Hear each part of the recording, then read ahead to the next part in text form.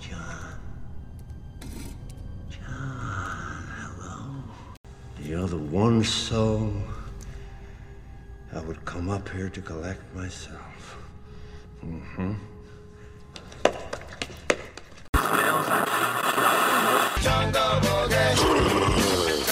We interrupt our program to bring you this important message. Hi, I'm Chucky. Wanna play? You know, it's Halloween. I guess everyone's entitled to one good scare. Be afraid. No. Be afraid. Be very afraid. Ghouls and gore. And sometimes a little more. My Bloody Podcast. Welcome, everybody, to another edition of My Bloody Podcast. Have a wonderful show for you today. Talking about all the horror movies. I mean, this is probably episode 150. I don't know. We've lost count. We stopped counting because we just like that. I'm Brian Kluger, and I'm joined by the host with the most, the man who I like to go into hell and fight demons with, including Peter Stormare, Preston Barta. How are you, sir? Doing well. I'm the Chaz to your Constantine. Heck yes, you are. No, we're both Constantine. With more screen time. With more screen time. It's funny. We're talking about the 2005 Constantine movie today on My Bloody Podcast because, you know, it's John Wick weekend. John Wick 4 is out, and I believe Preston and myself love this movie. I believe it's one of the best action movies. It's just, I don't understand how this sequels of John Wick kind of kept getting better, and then the fourth one just blew it out of the water. Can you believe that? Yeah, especially that last hour is just top-notch filmmaking. I just don't know how they do it. It's like the director, Chad, not Chaz. Got that Chaz still stuck in my head. Chaz Kramer. Yeah. Good guy.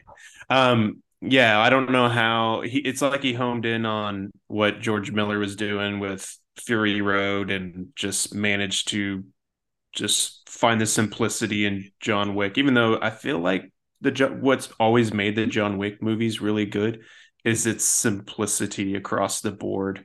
There's like nuggets of complexity through like characters and things like that and like the world building aspects, but I mean really it's just a dude on the run or a dude trying to get another dude kind of thing. A dude playing another dude disguised as another dude. Right. No, yeah, John Wick 4 is so good. We love it. We want you all to go to the theater and see it this weekend. And so with a little tie-in with John Wick 4, we had not discussed Constantine yet on My Bloody Podcast, which is crazy. And we wanted to revisit it because I remember I remember myself liking the movie when it came out in 2005. My God, has it been that long? And, you know, you see a young Keanu Reeves on screen, and this movie's... I love this movie. Okay, so we're going to get into Constantine 2005. First off, this was directed by Francis Lawrence, who...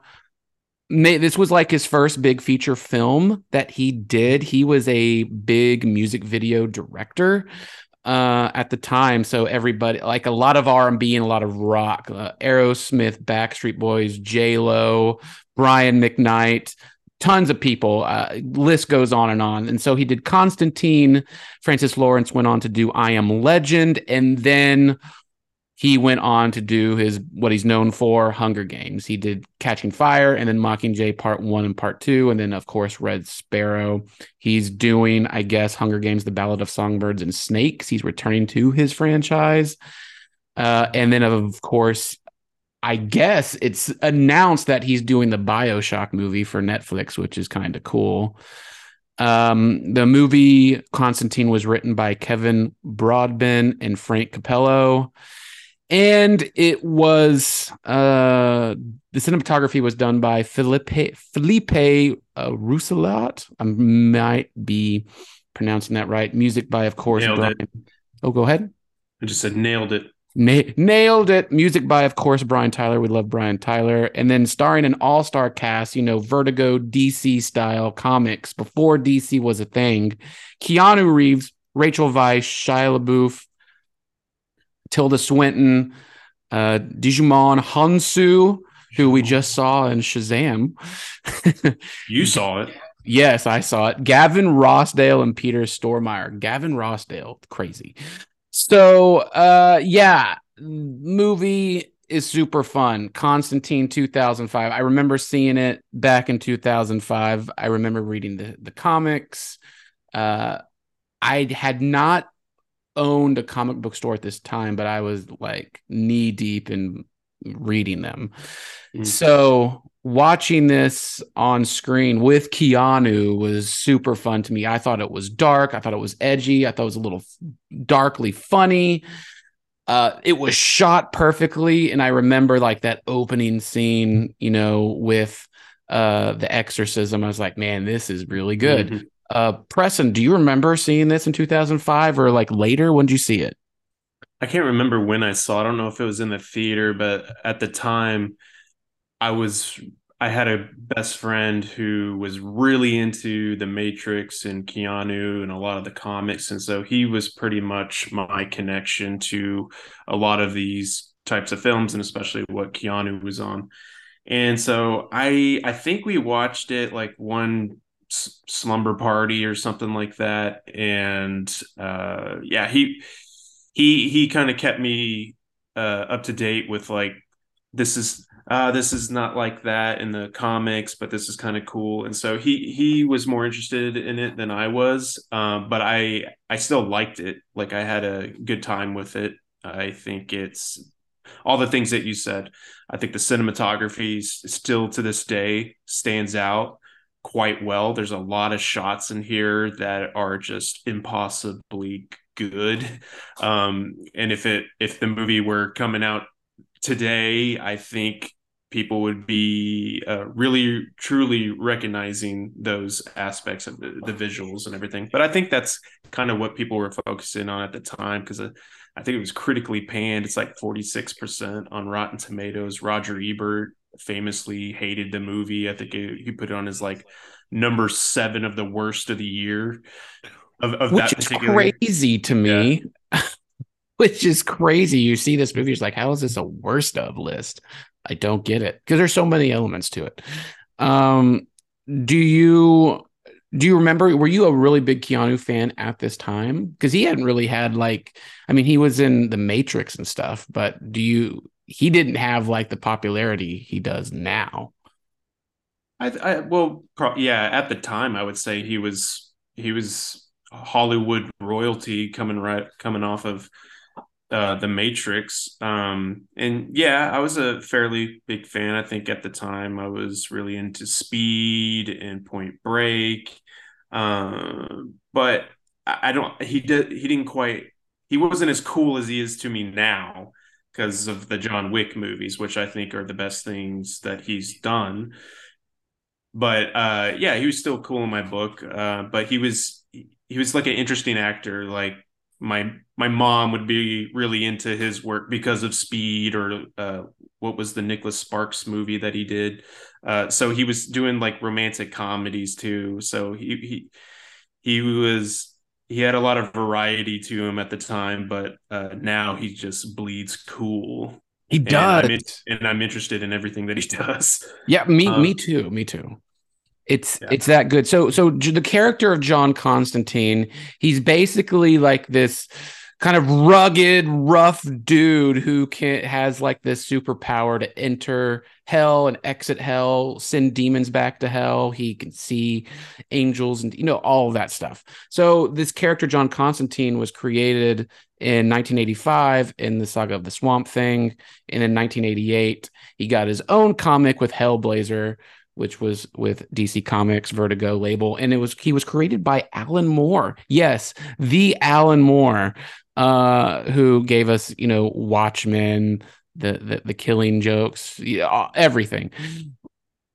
So I'm curious, since we know we love Alan Moore,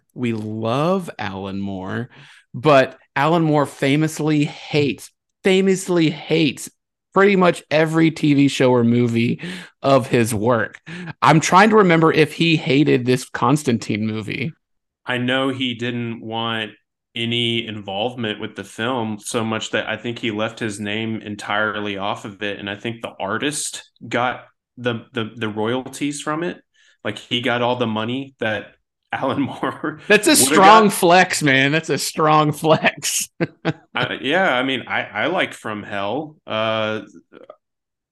But yeah, he didn't. But I guess if you're the creator and you know that's your baby and you know exactly what it should be, and somebody makes some adjustments to it, and they made quite a bit of adjustments from what I hear. I know you would know more than I do, and I'm sure you'll get into it with like the changing of the setting, slight changes to the character himself. You know, going from a British character to an American one, and London to LA and things like that. But yeah, you can say more about that. But yeah, I guess I can understand why he didn't want to be involved with it. But he's probably shooting himself in the foot though, because the movie made like close to $250 million, a rated R horror movie. Like that's huge. Yeah. Yeah. I mean, but it's not all dollars and cents to Alan Moore. No.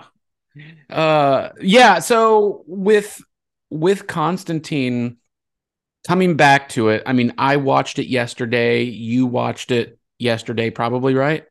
I watched it this morning. You watched it this day. I keep it fresh. Wake up at 8 a.m. for Preston and watches Constantine. That's a baller move.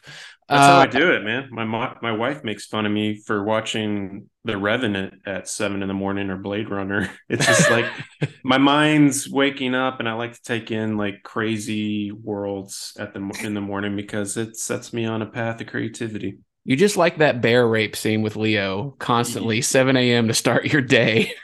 Yep. With my coffee. That's how I do it. With your coffee. So coming back to it, I watched it last night. You watched it this morning. Yeah. That opening sequence, there's two opening sequences. There's two cold opens, basically. You see the guy find the sword of destiny. The scavengers in Mexico who are looking across the church grounds, and then they find the sword of destiny, which essentially is the weapon that gave the final blow to Jesus Christ. Right. He was speared. It wasn't the crucifixion nailed it type of thing. That first cold open when the guy is walking with the sword and the car just like completely obliterates him, but then you see that he obliterates the car and he has like super strength. I remember seeing that in the theater and was like, damn, that was a jump scare for me, even though it's not your stereotypical jump scare. Yeah. Because at the time, those types of jump scares with the car running over somebody, like they did in Final Destination, they did it in Bride of Chucky, and those moments always get me.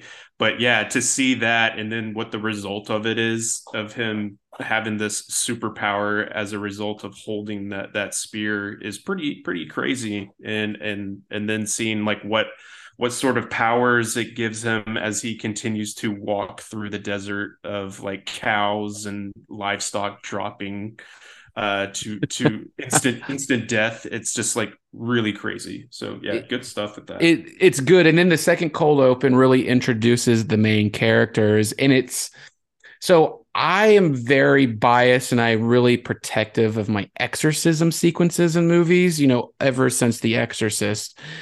And I really want an exorcism scene to work.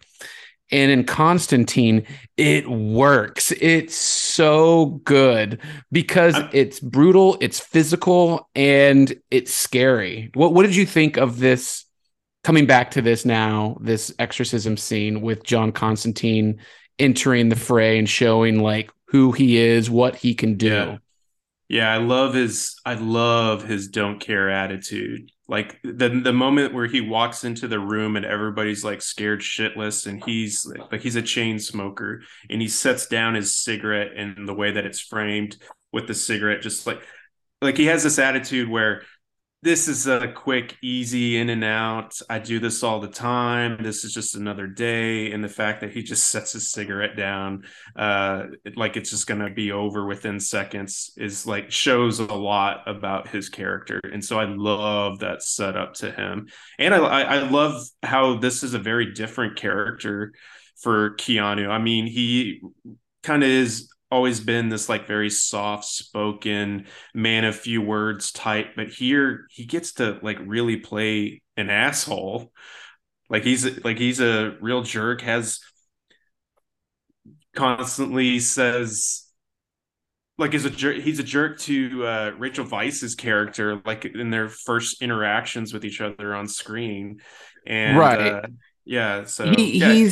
he's an asshole to everybody, but he's like a nice asshole. Like he's like, man, it's a guy that's kind of given up on life, and the only thing that he is like keeping him afloat is him trying to get into heaven and not get into hell again. So I think with that, he's just done. He knows he's on his way out, and he just doesn't give a fuck. And that's like the great attitude. But with this exorcism scene, that's why movies like First Love, like Takashi Miike, like yeah, that was such an interesting character because he had this knowledge that he was about to die. So he was like, who cares what happens to me? Like it doesn't matter. And so that translation or that sort of same type of thing is happening here. And that makes him a much more interesting character. which is interesting because you think that some people, if they know they're going to pass, they would, and if they thought, or like John, they knew there was a heaven and hell, you would start acting nicer to everybody, kind of like in This Is the End with Seth Rogen. Like you're just like, oh, we got to be nice to everybody.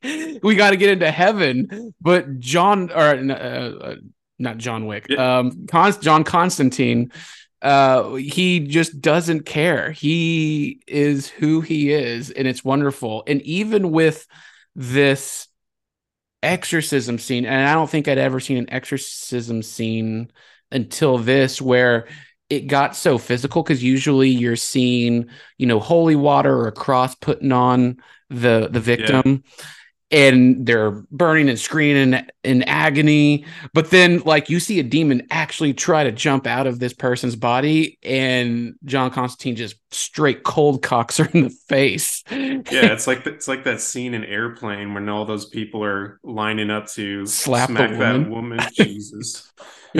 But yeah, it's really good. I love the progression of that, like because you sense it in him, like, oh man, this is way more out of my league than I was expecting. This isn't just like my cigarette over there is like gone. I'm gonna have to light a new one at this point. But yeah. No, it's so good. And so after that happens, you kind of get a sense of what John Constantine is telling the audience, that this wasn't your stereotypical exorcism. There was a demon that tried to get out into the real world, onto Earth. Because usually, as John Constantine says in the film, these demons, they just kind of like to play you like puppets, and then they're gone. They don't try to enter the world because there are rules, man. There are rules. And this one was trying to get out. And then that kind of sets the tone for the whole movie, is that something's coming, something dark and sinister is on its way to Earth. So from there, we meet a character named Rachel Weisz. That's her name. Yeah, her not the character, the actress Rachel Weisz, who plays Angela, who is a police detective in Los Angeles, who kind of is called, and it's like her twin sister has just killed herself by jumping off a tall building in Los Angeles. We don't know why. And Angela, Rachel Weisz, is the only character that believes she did not kill herself. She was murdered. That. Yeah, huh? Metaphysically. Metaphysically, yes. So now John Constantine and Angela kind of buddy cop movie it up for a little bit and try to figure out what's going on. And we meet all these crazy half-breed characters in John Wick. Or God, I'm so on John Wick right now. It's John Constantine. How many Johns has he played? That's a great question. We could probably go find this out right now. How many John? I'm actually gonna look. Because it's kind of like, like how many Jacks and Johns has Tom Cruise played, Yeah. Ethan's, yeah. Johnny Utah, Point Break. There you go. Jonathan Harker in Dracula. Jeez. Way more than I thought there would be. Jack in Speed, Johnny Mnemonic and John. I think it's just an easy name. John and Generation. I wonder if he dreams as a John, or like whoever if his wife like maybe calls him John sometimes too, but she probably didn't like worship his filmography like us fans do. So like would you say his three biggest roles he is Ted Theodore Logan, John Wick, and Neo? Yeah, I would say so. Safe to say. All right. Oh wait, what's his name in the Matrix? Neo. Well, like Mr. Anderson, but it's Thomas. Thomas, It's not John Anderson. It's Tom Anderson. Okay, cool. I was like, oh my God, if he's John there too, what are we doing? It's a great question. How many times have you played John? Next question I ask Keanu Reeves when I see him. Do you like playing characters named John? And do you see any more Johns in the future? Oh, that's a good question. So going back to the John Constantine movie, we just kind of see this universe where demons and hell and angels coexist, almost kind of like there's like even like a Blade type of sequence in this movie where Keanu Reeves enters this bar and there's just like demons feeding on people, kind of like in Blade, where Blade walks into the bar and club and just sees like a bunch of vampires. Like that's a cool scene that had to be like a ripoff of Blade, right? Possibly, and even that might have set up some ideas for John Wick because that's like that bar is neutral ground, so it's almost like the Continental Hotel. Yes, that's very true. There are rules, and the owner of this club and bar is owned by a guy named Midnight, played by Papa Midnight. Papa Midnight. I'm sorry. Great name. Yeah, Papa Midnight, played by Djimon Hounsou, formerly of Shazam. And he kind of runs this place where he doesn't take sides, so you can't there's no violence in the Continental in this bar. And John Wick goes to him kind of for help. John Wick. We're gonna keep doing it. Constantine. It's gonna happen the whole time because I'm into John Wick right now. Yeah. And I think through this, as the movie goes on, John Constantine is figuring out, wait, I'm about to die. I have got to do one last good thing. And wait, all of these demons are trying to come to hell. Why? All these demons are trying to come to Earth. Why? Why is this? And then he finds out that somebody high up has sanctioned this without God's permission, without the devil's permission. And there's a reveal at the end of why, you can talk amongst yourselves if it was a good enough reason. It's not. A la Little Nicky. Yeah, a la Little Nicky. Or, yeah, I guess so. I mean, there is like a little Avengers Endgame aspect to it with Thanos, like his reasoning almost, but for basically about people being grateful. So right. I thought that was interesting, and how it plays out is pitch perfect. So let's talk a little bit about Shia LaBeouf. This is Shia LaBeouf kind of before he became the meme he is today. Pre-Looney. Pre Looney, and this is kind of like coming off of Holes and his Disney aspect, and he's really good in here. Yeah. Although I coming back to this movie, I thought he had a bigger role, but man, he had Same. Yeah, he's like this the bread of the sandwich here. Like he's there in the beginning, then he fucks off for quite a while.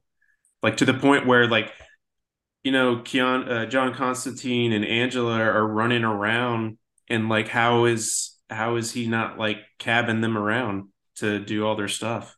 so that's what I was curious about, because watching this again last night, his character is so big, and I remember liking him in the movie, but I coming back to it, I was flabbergasted that he has 2 minutes of screen time, but he Yeah, makes such a big impact because he's he's kind of like our conduit to this world, because he is kind of a right. normal person who's trying to help out. But he wants to help out. Like I love in the beginning, like because Keanu does this. Also, going back to that early exorcism scene, like what really made me love Keanu's interpretation of John Constantine is like his first thing that he says to the demon that's inside of the young girl is, "I'm John Constantine, asshole." I think that's what he says, something like that. And then Shia as Chaz in the car, just in the car below, like he doesn't get to sit in on the action. He's just kind of there as the driver, and that's his sole purpose. No idea how they got together, and that's kind of like what this movie is. There's not a lot of dots that are connected. You can just sense that there's a history amongst everybody, but this movie isn't so concerned with like, oh, how did Chaz and John Constantine meet? What's the history between John Constantine and Papa Midnight? You just know they. I think that's what kind of separates. I will say that that's kind of it's cool, but it's also a slight criticism I have with the film, because when you watch the John Wick movies and things like that happen where characters, they've known each other for a while, but this is the first time they popped up. They pop up in the third movie. Where were they in the first movie? I don't know. But you sense that history right away because the characters are so specific that you can just feel that history right away. In this one, you can kind of sense it, but it feels a little cheap. Like you want to know a little bit, but you also know that that would provide more expositional scenes, and that's not something that I'm necessarily wanting out of this experience, because there are moments of exposition in this film, but they're done really well. Like there's a good scene between John Constantine and Angela where they're walking in the street, and he's kind of like laying down what's kind of going on here, and then behind them like the lights are going out, and it's like producing this sense of dread. And so it's done really well, but that's just kind of what stood out to me. But yeah. Going back to that first scene though, Right. with the Chaz and John Constantine relationship, you hear John Constantine tell that exorcism victim, I'm Yeah. John Constantine, asshole. And then it cuts to Shia LaBeouf, him saying, Chaz Kramer, asshole. He wants to be John Constantine so badly. And it's funny, it's like that taxi driver moment. And he's in a taxi where he's like, "You talking to me?" He's practicing. And then with their history, like you were saying, in the John Wick franchise, but in the Constantine franchise, you hear like this little bit of dialogue, this little nugget of dialogue where Chaz tells Constantine, "How long do I have to do this with you? When can I get my shot?" So I feel like there was like a history with like maybe Chaz was an orphan trying to steal or do something to John Constantine, and Constantine took him under his wing. Something like that had to have happened. Yeah, there's kind of like this Nandor and Guillermo type of relationship with them from What We Do in the Shadows. Like Guillermo in that TV show wants to be a vampire. Like he's like a fan. He wants to do everything that he can to help out and impress Nandor. That's very true, because Chaz's character like knows all the like the book smarts type of thing in this movie. He's the one that recites all the languages and surprises, and that's just like what we do in the shadows because the vampires don't know shit. It's Yeah. Guillermo that knows everything. Oh, what a good analogy. Yeah, I'm glad you brought it back around because that was my original point before I went off on that slight little tangent there. But yeah, with Chaz, like that's the moment that really made me kind of love his character. And I was disappointed that he just wasn't there for quite a bit for it because he brought some of the comedy to it because the movie for the most part is pretty serious. There'll be like a flair here and there of comedy and some like different type of energy, even though I'm sucked into a lot of the, as you were kind of laying down there with like all the rules, this like world building, like this stuff that's kind of going on behind the scenes that most people don't notice, but people like Constantine do, is very fascinating, and that's what ultimately makes this a very unique film. I don't think by comparison, I hate that I keep bringing up John Wick to this, but there's a lot of similarities with this, with as we mentioned with the hotel and things, but just the rules aspect. Like I feel like the world building in John Wick is done much better, and you're really glued into a lot of what's going on. And here, there's some things that are happening where, yeah, you can think about it a little bit and be like, oh, that was a really cool little tidbit. I would like to know more about that. But sometimes the movie just needs to move on. Yeah. There's still some good things here. I just wish that there wasn't as many frayed ends with it because there are a couple head scratching moments where it's like that doesn't quite make sense, but it's really cool. Like it looks cool. But there's just a lot of disregard for things that are happening along the way, I would say. I agree. I agree with that. And to bring Shia's character to an end here, what did you think about his character and his demise? Like, I feel like it was just, I mean, I get it from the end credit sequence, but yeah, we didn't get a lot of time with him. And it seemed like his death wasn't like, I feel like in an action movie today, what happened to him physically wouldn't have killed him. Yeah.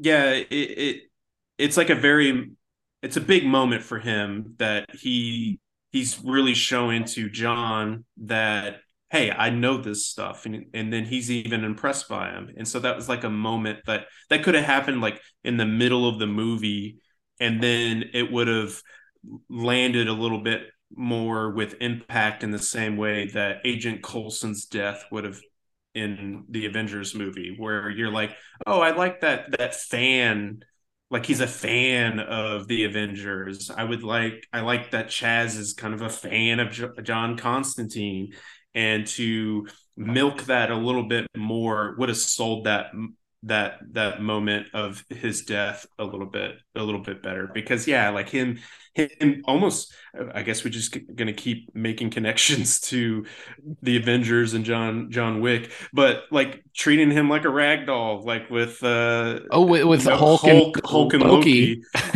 just getting smacked from top to bottom. But yeah, it felt a little cheap too. But he still kind of felt it a little bit. But yeah, and then what happens during the in credits stinger of him getting his wings is kind of sent us off on this like, oh, what are the possibilities with going forward with this franchise? But I doubt Shia's going to be in the next movie. Right. I mean, you kind of hope he is, but we'll see. And now we have to talk about Tilda Swinton playing the angel Gabriel. I love Tilda Swinton. She's so good in everything. Yeah. And her as Gabriel in this, even her small bit part is so good. What'd you think about her as Gabriel in this? I forgot that she was in this. And so when she popped up with like her, like she's such a chameleon actor.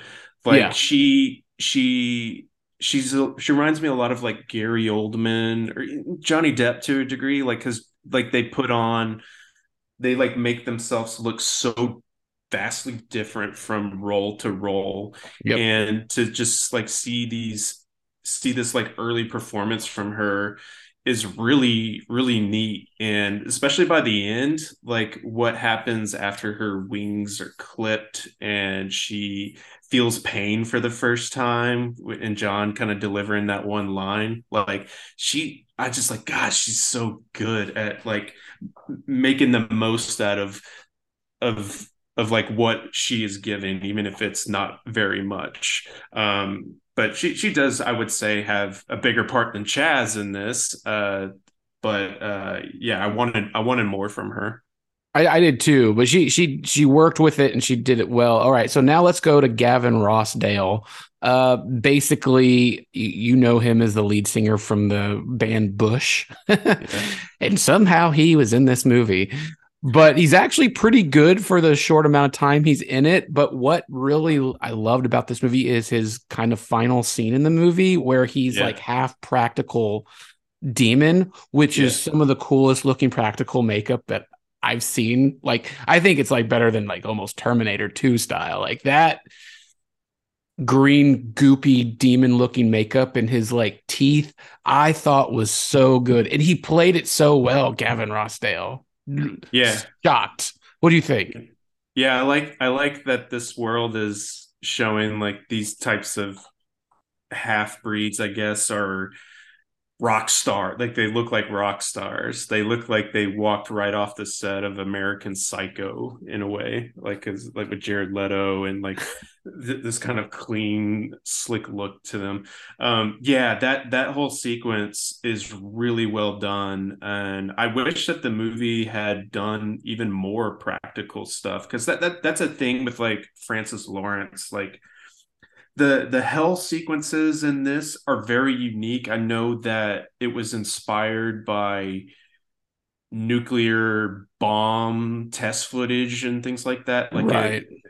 it does have a really unique look to it. But when you watch it now, what is it, 18 years later, it's it doesn't it looks kind of fake. It looks fake and probably looked fake at the time, but it's still like you're still into it. Like even I Am Legend kind of had that feel to it with like, Right. But I will say that, I mean, I have some stuff to say about the hell. My critic hat is on about it. But what I would say about this hell, I think it's one of the coolest versions of hell that is on screen, because it is kind of like it's almost like the wind is blowing, it's fire, it's mayhem, it's a desolate, almost yeah, like it's Terminator scary. 2, James Cameron Sure. nuclear bomb went off. It's Mixed very with Spawn. yes, yes. And then with all you see like this one shot of it going underground, and you see all like the gross, people in hell, humans in hell, like just not enjoying themselves. And then up top Girl Scout, you see the demons, and the demons look cool because their heads are kind of half cut off, and it's Yeah, the way that their nostrils move with like just being half there is really cool. it was awesome, and that's what I liked about it. However, I guess my critic hat on, okay, so let's say anybody believes in heaven and hell, and let's say people, like in real life, people believe Mhm. in heaven and hell, and people believe that God created the universe. The universe. Mhm. So is it just humans version of hell that we're seeing? Because I feel like if there is a hell and God did create the universe, I'm sorry, we're getting into like this philosophical conversation, but wouldn't it be like alien life all in hell too? Like, is it, or is it just for humans? Like, but we see like, of course, Earth that like completely destroyed. It's not an Maybe alien life. maybe there's a Inception type of thing going on there, where there's kind of like in this world, there's a world within a world, but then when they're in hell, there's a hell within hell that has Hell, different layers. okay. You're like, yeah, like you need to be like touched by an alien form to be able to see, like maybe, yeah, hell's more crowded than we think. Right. No, of course. And so that's what I was thinking, because like when people who do believe in this stuff, they say God created the universe, Right. not Earth or just humankind. And so I was always curious. And upon watching this again, I was like, wait, where is this like a thing, or is this just something I shouldn't? This is where my mind went. I had to Yeah. ask you. Yeah, yeah. I mean, hey, that goes to show you that this movie has a lot of things going on that are more fascinating than what's on the surface. Right, right, right. Very interesting. But Oh, but go but that ahead. was all a really good stuff that I wanted to talk about. But there, I got so off of what I was talking about originally with Gavin Rossdale's character. But my original point was that that there's a lot of CGI stuff going on here that was very popular at the time because it just kind of exploded with so many big movies using it, Star Wars included. It was 2005. Yeah, yeah. So it kind of has like you feel conflicted about it, like you're still buying into the world because it kind of still has this like rock star appeal to it, and as you said, like it's a really unique version of hell, and it is scary because I don't want to imagine being pulled into that world. I wouldn't be as nonchalant about it as John Constantine would, but I guess because that's his livelihood now, he's used to it. But I wouldn't want to be pulled into that. I'd be having nightmares constantly. But yeah, I just kind of wish that there was even more moments in the film where it had practical effects like they had with Gavin Rossdale. Because even with Satan at the very end, with Peter Stormare playing him, like that image sticks in your mind outside of just his performance. Him like being levitated with tar on the bottom of his feet is really scary and like a haunting image, and I wanted more moments like that throughout the film because they flexed really well with those two moments with Gavin Rossdale and Peter Stormare as Satan. Right, right. They really did. And it's so good. This movie's so good. Okay, so let's talk about before we get to like my favorite character in the movie, Dr. Satan. We have to talk about Pruitt Taylor Vince. This is a guy that you've seen a lot in movies. He's a bigger guy, usually plays a bit part, and his Character gimmick, actor. yeah, his eyes can like move really fast. He was in Jacob's Ladder, Mississippi Burning, Identity, Nurse Betty, Bird Box, and then he's in this movie as Father Hennessy. He's like kind of like the preacher who drinks and kind of helps John Constantine here. He's great in this, but what I loved about him, or like that sequence that I thought was so scary to me, was his eventual death in the liquor store. He's Yeah. trying to drink liquor and nothing would go in his mouth, but he ends up drowning within his own body. I Yeah. thought that was genius, right? Yeah, yeah, and nothing really more to add there. I just seeing the wine bottles after he tries to drink it and then puts it back in on the shelf, and you see it pouring. Like that's a scary situation to be in. But yeah, they handled it really well. Really interesting character too, like from like the setup of him early on, and then like these little moments with him like he has in the morgue where he storms off, just kind of selling what kind of person he is. And yeah, that the way that he goes out is probably one of the scariest of the film, for sure. Agreed. I think that's it's pretty great. And then now we have to talk about the only Peter Stormare, who, of course, you saw him in Prison Break. You saw him in John Bad Wick Boys 2. 2. Yes, you saw him in there. Armageddon. You've Big seen Lebowski. him in a lot of stuff, right? Oh yeah, yeah. So Also a character actor, but a really damn good one. right, and he plays Satan himself, who does not show up until the final climax of the movie for like 5 minutes. And he goes through all of his names and he has some jokes, but God damn it, I missed it every single time until last night when I watched it when John Constantine calls him Lou. Yeah. And I was like, that's so good. But I've said it before and I will say it again. Michael Keaton was robbed of an Oscar for Multiplicity. He was robbed of an Oscar for Beetlejuice. Peter Stormare was robbed of an Oscar for playing Satan in Constantine. He brought it 250,000% to this movie playing Satan in not just his delivery, but his physical acting performance. Jesus Christ, he's so good in this movie. Yeah, I love the way that he gets like behind John Constantine and he's talking in his ear and it looks like he's about to bite off his ear or lick it. I don't know. It's really cool. It's really cool. I did notice that too. And I'm trying to think of what the director of Constantine, Francis Lawrence, was telling Peter at the time. Is like, dude, you hate this guy so much. You have to physically show your hatred for John Constantine in these 5 minutes. We have to see that there is an entire history between you two in 5 minutes. And he delivers. It's crazy. Like the way, because when you think of Satan, the kind of like the Christianity version of Satan, you think red pitchfork, red everything. This version of Lucifer comes down in an angelic all white outfit, and his feet like he owns a club. Yeah, he owns tattoos like George Clooney from Dusk Till Dawn. Yes. And his feet are dripping with tar, which is so cool. And his eyes are, they almost want to bleed red and tar at the same time. He's been up for too long. And I love that Lucifer is into the rule playing here too. Like he goes by the rules.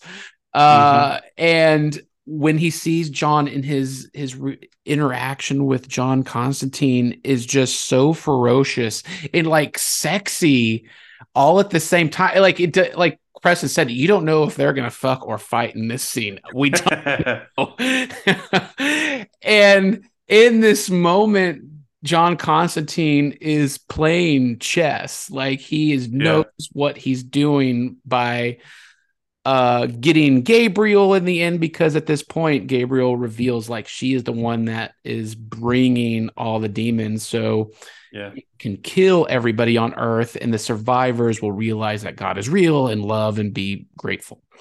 And so, and then with the reaction to Angela, Rachel Weisz's character, and then him himself, because, at the beginning of the movie, John Constantine is told he's going to die any day now from his chain smoking.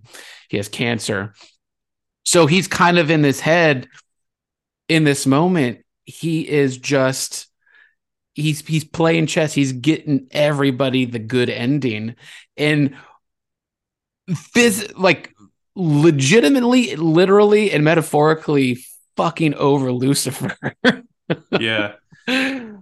Yeah, that the coolest like little sequences in film of John Constantine dying, going off to heaven to the pearly gates, and giving the middle finger, giving the fucking finger to Satan, which brought me to This Is the End with Franco and Seth Rogen. I was like, no, don't be too cocky. You might be stuck back in hell like James Franco. Yeah. But it's not. No, of course not. He's not going to do that to lose. He's going to do that to Lucifer. And that was so genius. And that's when Lucifer, when Satan grabs him, heals him, takes his moldy cigarette stained lungs out, is like, I'm going to get you, like you cannot escape this. Yeah, and you're going to live. Yeah, it's brilliant, right? Like that is like brilliant operatic filmmaking in Constantine, right? It pays off. Yeah, it's the moment that like your relationship's kind of complicated with the movie along the way where you like stuff, you're like, I'm not sure. That is the moment where because in the end, like the movie doesn't have this huge like setting, like set piece or anything like that. It's in a bathhouse, and for it to just have those things happening within it, it makes that feel more grand than it does when if you were just to walk in there and be like, okay, so this is where everything's going down. Okay, but then yeah, because of what Peter's doing and what Tilda's doing, there it really sells that moment to feel massive and explode. So yeah, like he definitely makes it's the moment of the movie, really. It really is. Oh God, it's so good. I could watch that scene over and over. And so now we have to bring this back to John Wick. Constantine Okay. back to John Wick, because there's a couple like action sequences in this movie, but the main action sequence at the end is totally John Wick. It is Keanu Reeves with a giant ass gun that's like something out of Yes. Hellboy, and how the movie is shot, going through like 30 people, killing them with like an overhead tracking shot of him taking out Yeah. people. That's John. Why is John Constantine like John Wick, Preston? Why? Because I think because Keanu has some creative say in what happens in the John Wick movies, and I think he recognizes the most interesting bits of the characters that he's played in the movies that he's been in. And I guess Chaz his Chad, not Chaz, Chad Stahelski, the director of the John Wick movies, and who was Keanu's stuntman in The Matrix. Was he his stuntman in this? You know what? That's a good question. I can look that up really fast. Because I'm curious myself. But it Because wouldn't surprise me if that was the case, just because it does feel like almost kind of like a similar scene. Like they were doing that. I'm going through it. Where are you, stunt people? Man, there's a lot of visual effects in Constantine. Good God. Stunts. Okay. Uh, I'm not seeing Chad in here. No, I don't see him in here. Oh no. Don't fuck me, right? Chad Stileski, stunt double for Mr. Reeves, uncredited. well, there you go. IMDb proved it. That's they've been together for so long. Well, there you go. There's where some of that inspiration came from, and they executed it so much better in the John Wick movies. But that is a really cool moment of it's almost like a disappointment that there's not that raid type of music playing in it during that part, because the music in this movie is just kind of like it's like generic. It's fine, but they do have like one Perfect Circle song in there to kind of make you feel like, oh, the music's kind of good in this right when they get in the bar for the first time. Right. Yeah, no, it is great. And so watching this again, did you notice all like the billboard signs and like the bus ads? The Chevy stuff, yeah. The Chevy stuff and like Got Faith and stuff like that. I was like, oh man, like they're having fun with it. Yeah, in a kind of like subtle Wayne's World kind of way, without really like if you're watching the Transformers movies, like you can just totally notice like, oh, that is like an obvious type of thing, but they're not having fun with it. They're just putting it there. So what do you think about Keanu Reeves' role in this movie? Like, what do you think about his performance? Like, I love it. Like I think it's one of my favorite performances of his. Just because because like he is playing, like we were saying at the top, like this charming asshole type. yeah, and he's so good because he's usually not that character.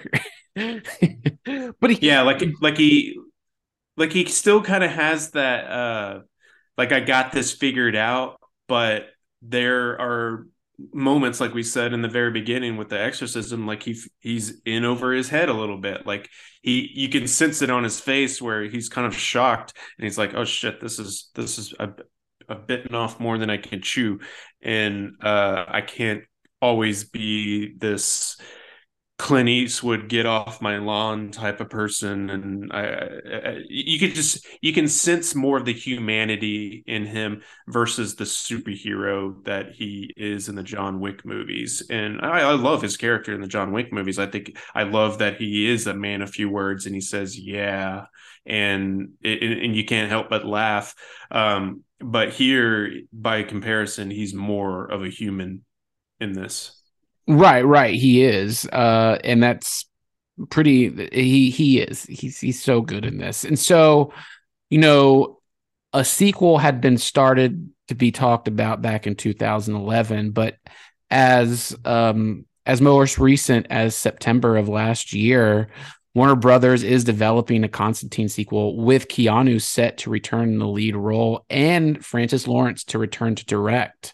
J.J. Abrams is set to produce as well. So I'm very curious about kind of where this is going. I mean, I guess it's set 20 years later. It will be set 20 years later, something like that. Yeah. And which is a good thing to do, because there's that 20 years difference that they discuss in this movie, in the 2005 film, because when he tried to commit suicide, it was 20 years ago. And so that's just kind of an interesting poetic kind of touch there.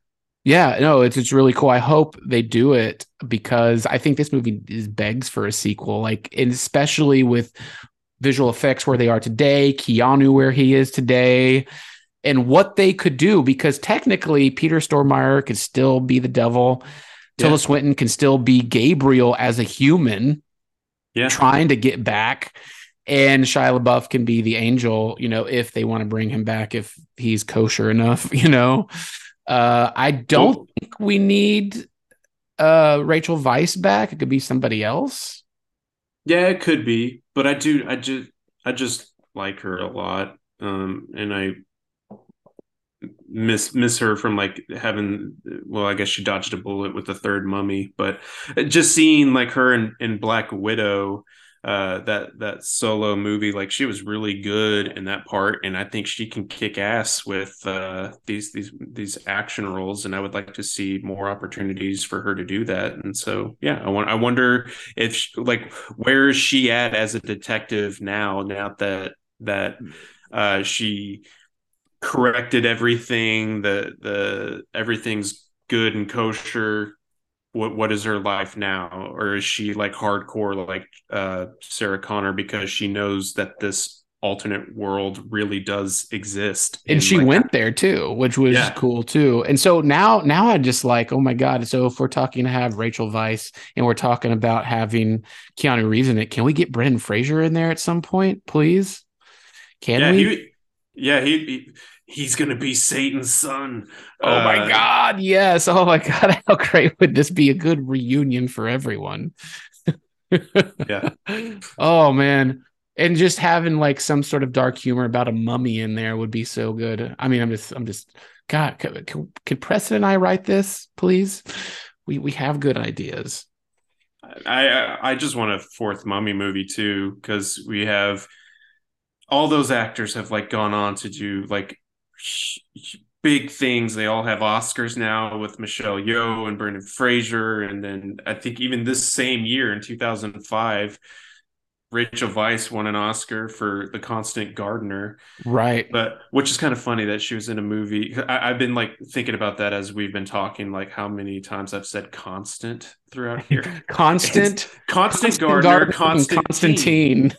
It's crazy. What the fuck is going on with all these John characters and constant movies in your filmography?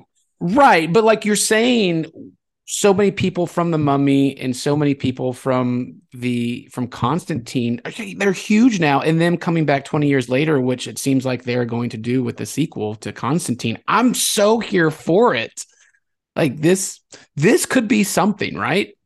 Yeah, especially with Peter Stormare as an older Satan now, like, because with these like vampire movies, or like movies where the character just like doesn't age, are they gonna like de-age him as Satan, or are they gonna make him look like the rugged kind of person that he is now, as he looks in John Wick 2? I would hope so, because I mean, you think about it and you're just like, man, they must have had such a fun time, Peter and Keanu, on Constantine, that they got him for John Wick too. It's like we gotta get back into this, and it's just so, oh my god, it's so good. Yeah. I love it. So with closing out this My Bloody Podcast episode of Constantine, I mean, right now it's got what, 40% on Rotten Tomatoes. How does it have 40%? This needs to be way up there. People need to revisit this and rewrite. Yeah, yeah. I think especially with the second one coming out, especially even now, like I noticed a lot of my friends on Letterboxd have revisited Constantine because they're in this like Keanu kind of moment right now where they're watching a lot. Because even us on our other podcast, Fear and Loathing in Cinema, we're going to do The Replacements as our upcoming episode, and so Keanu's a really great actor. Like he's just very cool, and his projects that he picks are always interesting, even like his romantic comedy type of stuff like that I haven't seen it, but that movie that he did with, I guess the second movie that he's done with Winona Ryder, did you see that one that's on Netflix? I saw this clip of them like having a moment where they think they're going to get mauled by a mountain lion, and they're having this like funny back and forth. I haven't seen the movie, but like just even that, his short little bit where he pops up and oh god, what is that movie with another Netflix movie where he's like in there for a quick second. I'm trying to remember. Oh, shit. With Ali Wong in it. Yeah, Ali Wong. Yeah, I know what you're talking about. Oh my god, what is that movie? Always Be My Maybe. Yeah. So he's having fun, man. He showed up in like the SpongeBob movie. He was in Toy Story 4. Like the guy's having so much fun. He's enjoying life, and so I'm down for all these picks that he's having as an actor and a creative. No, it is good, and go watch Constantine again. It is better than you originally thought. Like it's scary, it's funny, and it's got some great action scenes. And like watching it again, like the camera work is just out of this world. Like it's so good. Yeah, there's a lot of like low angle stuff that's going on, and like I was mentioning earlier with Rachel Weisz when she has that dream sequence of her twin sister Isabella, like the way that she's getting pulled. Now my mind's just running like crazy with the scene that she gets pulled through all the walls. But I was going to bring that up. Yeah. How did they film that? Like, that's like him just running through walls, and like that was perfectly shot and edited. Yeah. The editing in this movie is really good too. Yeah. Oh my God. Constantine, go watch it. It is, it's on HBO Max, right?